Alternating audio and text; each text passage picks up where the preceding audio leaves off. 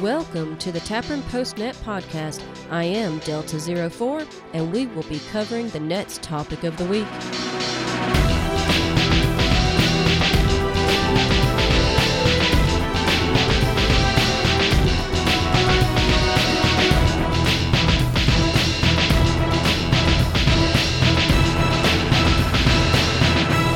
Welcome, y'all. I am Delta04, located in the Redoubt of the South. This is Tapron PostNet Podcast, episode 14-22. Every Sunday at 9 p.m. Eastern, Tapron has an amateur radio HF net. The primary purpose for the net is to promote self-reliance and preparedness in all aspects of modern life. The goal of the net is to share and disseminate information that can help everyone achieve individual independence and self-reliance. During the net, we'll have a topic of the evening, so this podcast is a summary of the combined knowledge our check-ins share during the Tapron nets. If y'all have questions about Tapron, feel free to go to the following website, www.amron.com. Phonetically, that's www.alpha-mike-romeo-oscar-november.com.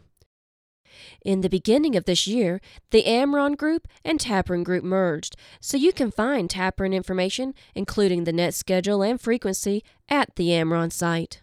All right, let's take a quick break, and then I'll provide y'all a net check-in report, and then we'll finally cover the November 2nd Tapron net topic.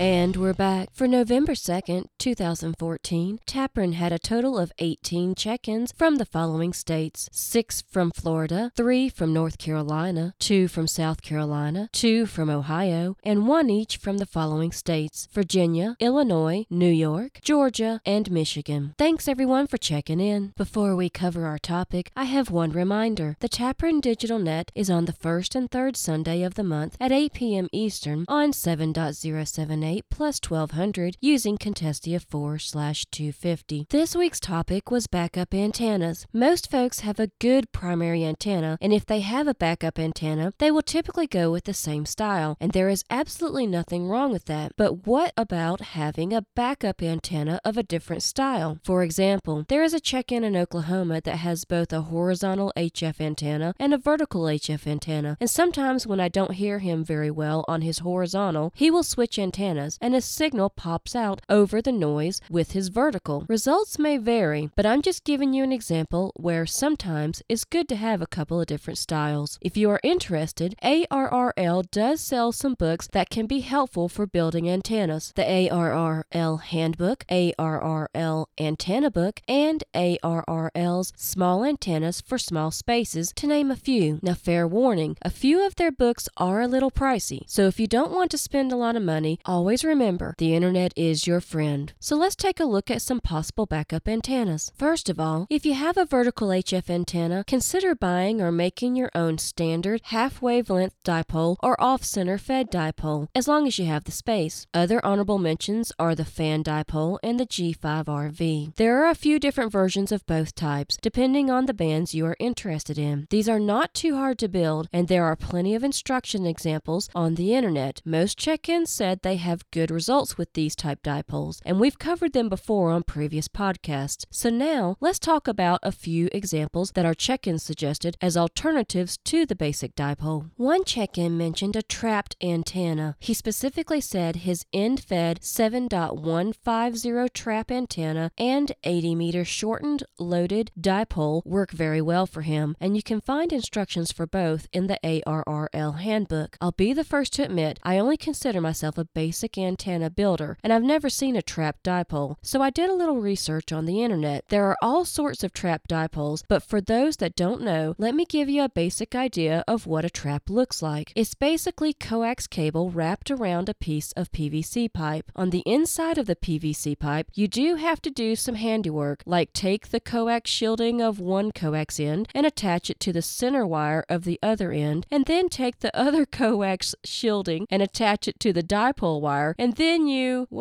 let's just say I get the feeling I'm starting to get glazed over looks from first-time antenna builders. So, as they say, a picture is worth 1,000 words. I'll post a link of how to build a trap dipole. Basically, because you are placing these traps along the length of the antenna, it allows the overall length to be shorter. He also mentioned the shortened loaded dipole. A shortened loaded dipole uses loading coils to help get the most out of a shortened wire antenna. Vertical HF antennas will sometimes use loading coils, so the overall height doesn't have to be so tall. Another antenna mentioned by a check-in was the ZEP antenna. That's phonetically spelled Zulu Echo Papa Papa. He specifically mentioned his non-resonant extended double ZEP antenna, also known as a EDZ antenna. These are at 5/8 wavelength instead of a typical half wavelength, so you'll need space for this one, but the check-in said it does work well. Basically, for his antenna, he had 89 feet per dipole leg, so a total of 175 feet. Then he came down with 450 ohm ladder line, then a 4-to-1 current ball-in, and then finally coax into a manual tuner. He said it will work 10 meters through 160 meters. Now, some of y'all who may be familiar with the G5RV may be thinking, well, that sure sounds familiar. Based on what I can tell, they are similar, but the lengths are different for each part of the antenna. Another check-in mentioned the vertical half rhombic antenna. Okay, folks, think inverted V antenna that is end fed. And oh, by the way, just like an inverted V, the check-in said the vertical half rhombic is also good for near vertical incident skywave, also known as MVIS, which is very good for emergency situations. He explained his antenna is 100 feet of wire with a 9-to-1 ball-in on the fed end and a 450 ohm non-inductive resistor on the far end. He's able to work 10 to 160 meters without a tuner. Let me say that again, without a tuner. This is key because a lot of us depend on tuners for our rigs, myself included. It doesn't matter if it's a manual or automatic tuner. Sometimes Murphy likes to creep in. If that happens, keep this antenna style in mind. The most important thing to remember about this antenna is it is directional toward the resistor end. So if you are looking for something more bi-directional or omnidirectional, you need to go with a different style. But for an antenna that doesn't have to be set up very high off the ground, this might be a good option to look into for a backup antenna. One chicken mentioned he likes his Eagle One vertical antenna used with a tuner. It's a 31-foot antenna with flex weave wire that breaks down to 44 inches. He said you can use this as a base antenna, but because it breaks down, it can also be used as a portable antenna. Another type of antenna that was mentioned, but does require a good amount of space, is the horizontal loop. I've heard a few different folks on their horizontal loops, and their signal is very good, so if you have the space, consider this antenna. The tilted terminated folded dipole was another antenna mentioned, which brings up a good point. If you don't have the space to fully extend a dipole horizontally across your area, don't forget you can set up dipoles as slopers to save some space. Another mention was if you are really in a pinch, you can use the coax for your VHF antenna as a vertical antenna. He said the coax shield makes a great conductor, and it involved tying the shield to the tuner, shorting the center pins of the coax, and grounding the other side of the tuner. My suggestion would be to research this on the internet a little bit if you are interested in this truly last-ditch setup. Don't forget about your VHF UHF antennas. Most folks have a vertical stick antenna for their 2-meter 70-centimeter antenna, like the GP15 Comet antenna or the Diamond X50. Consider building or buying a twin-lead J-pole for your HT, or maybe even a copper pipe J-pole. While copper isn't cheap nowadays, you may know a repair handyman or home construction worker who may have some spare copper pieces they are willing to give away. Hopefully these alternative antennas gave you some ideas on different styles you can possibly use for a backup antenna. All these antennas have pros and cons to each, so as always, results may vary. If you are still a little confused or want to know more, don't forget about the ARRL books and do a little research on the internet. Remember, if you are building your own antenna, have fun with it. Maybe even get the kids involved. Anytime you can build something that improves your family's preparedness and also make it family time, well, y'all, you can't get much better than that.